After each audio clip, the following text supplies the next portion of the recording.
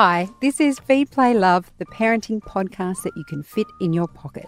Short, informative and interesting interviews about everything from toilet training to how emotion coaching works. I'm your host, Siobhan Hunt. The next interview is one of the diamonds from our archive. Enjoy.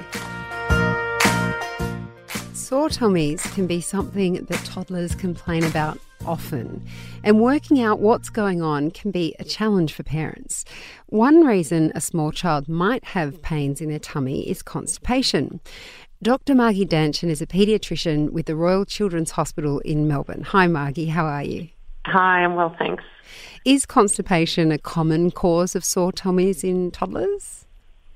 Yeah, look, I think constipation is, and it's often unrecognised by parents because many people sort of think of constipation as children, not going very often or maybe sometimes once a week. But in fact, they might not recognise that their children are going less frequently than they were, or that in fact they are experiencing some tummy pain or some pain when they're passing a poo. So I think it actually is common, and it's sometimes hard for parents to recognise.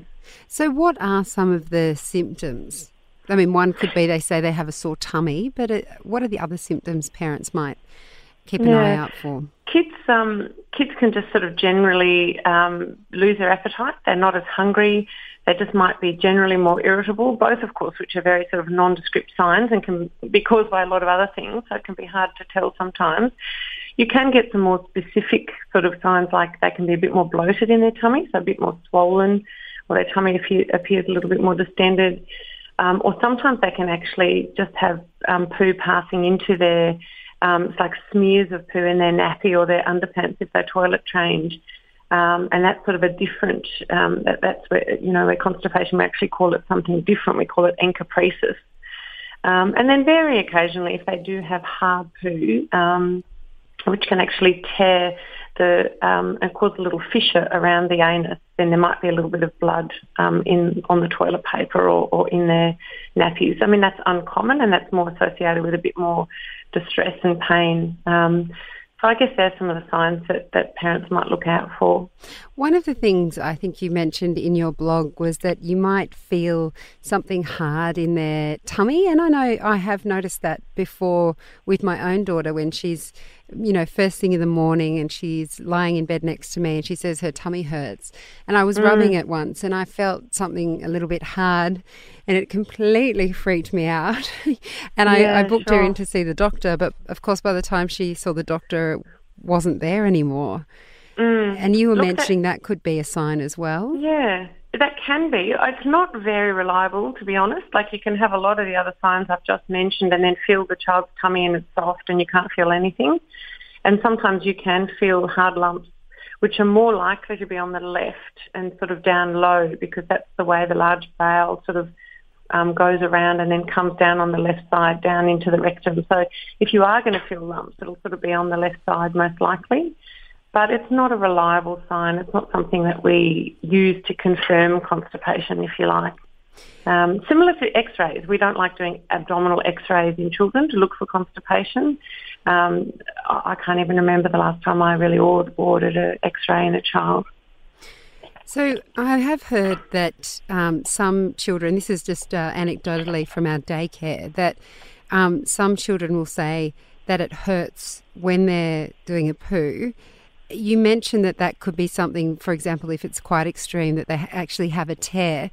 But in a more general sense, is it something that's common that it will hurt children to... Yeah. Look, as the poo gets harder, it does become more difficult to pass. And we actually have a little scale that we often show kids and parents.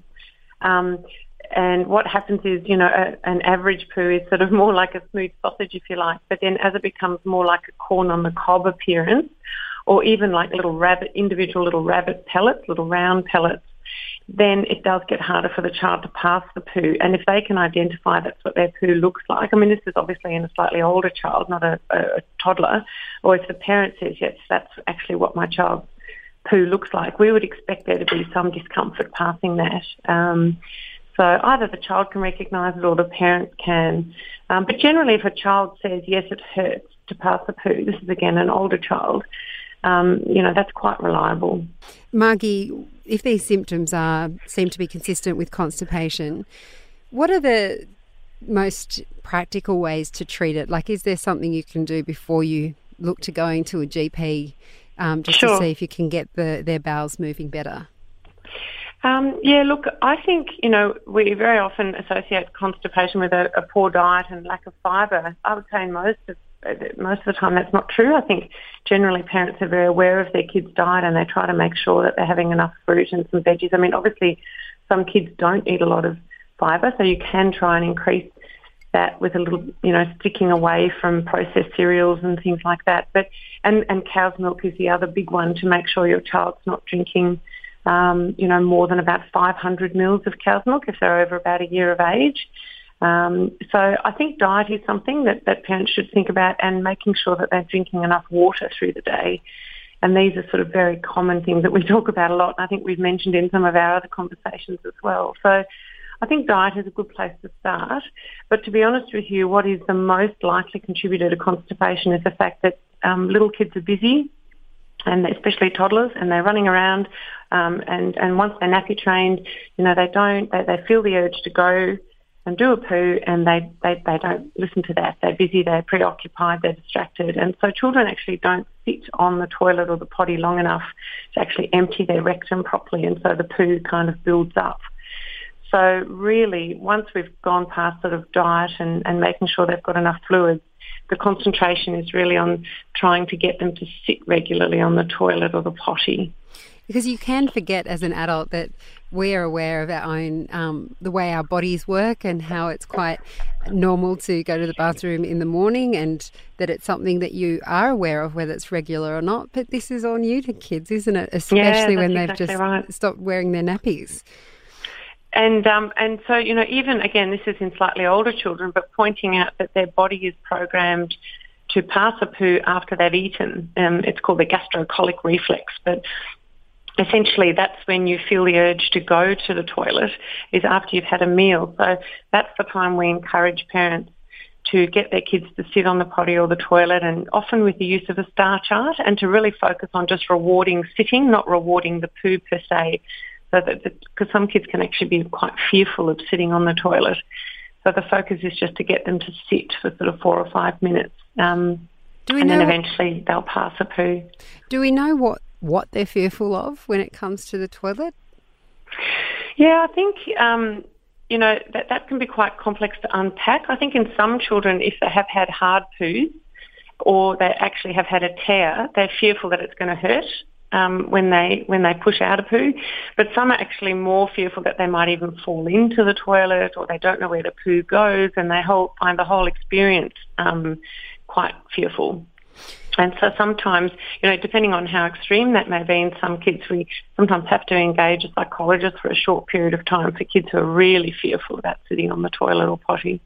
And can constipation lead to other complications?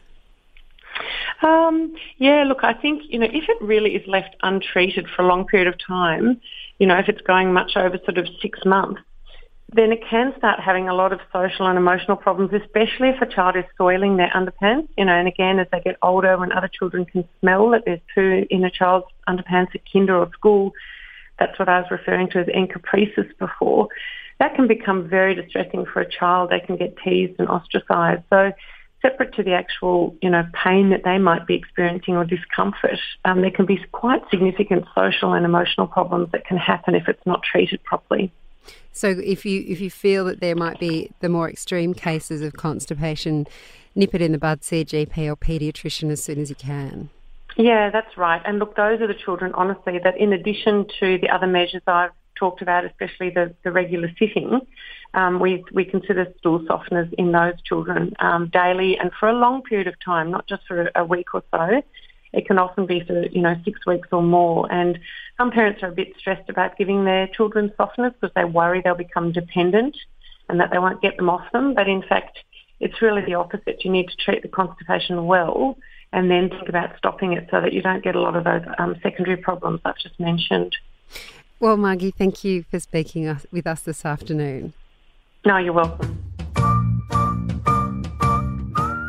Feed, Play, Love is a Babyology podcast produced and presented by me, Siobhan Hunt. I'd love to hear from you. So if you'd like to get in touch, email me at feedplaylove@theparentbrand.com.au. See you next time.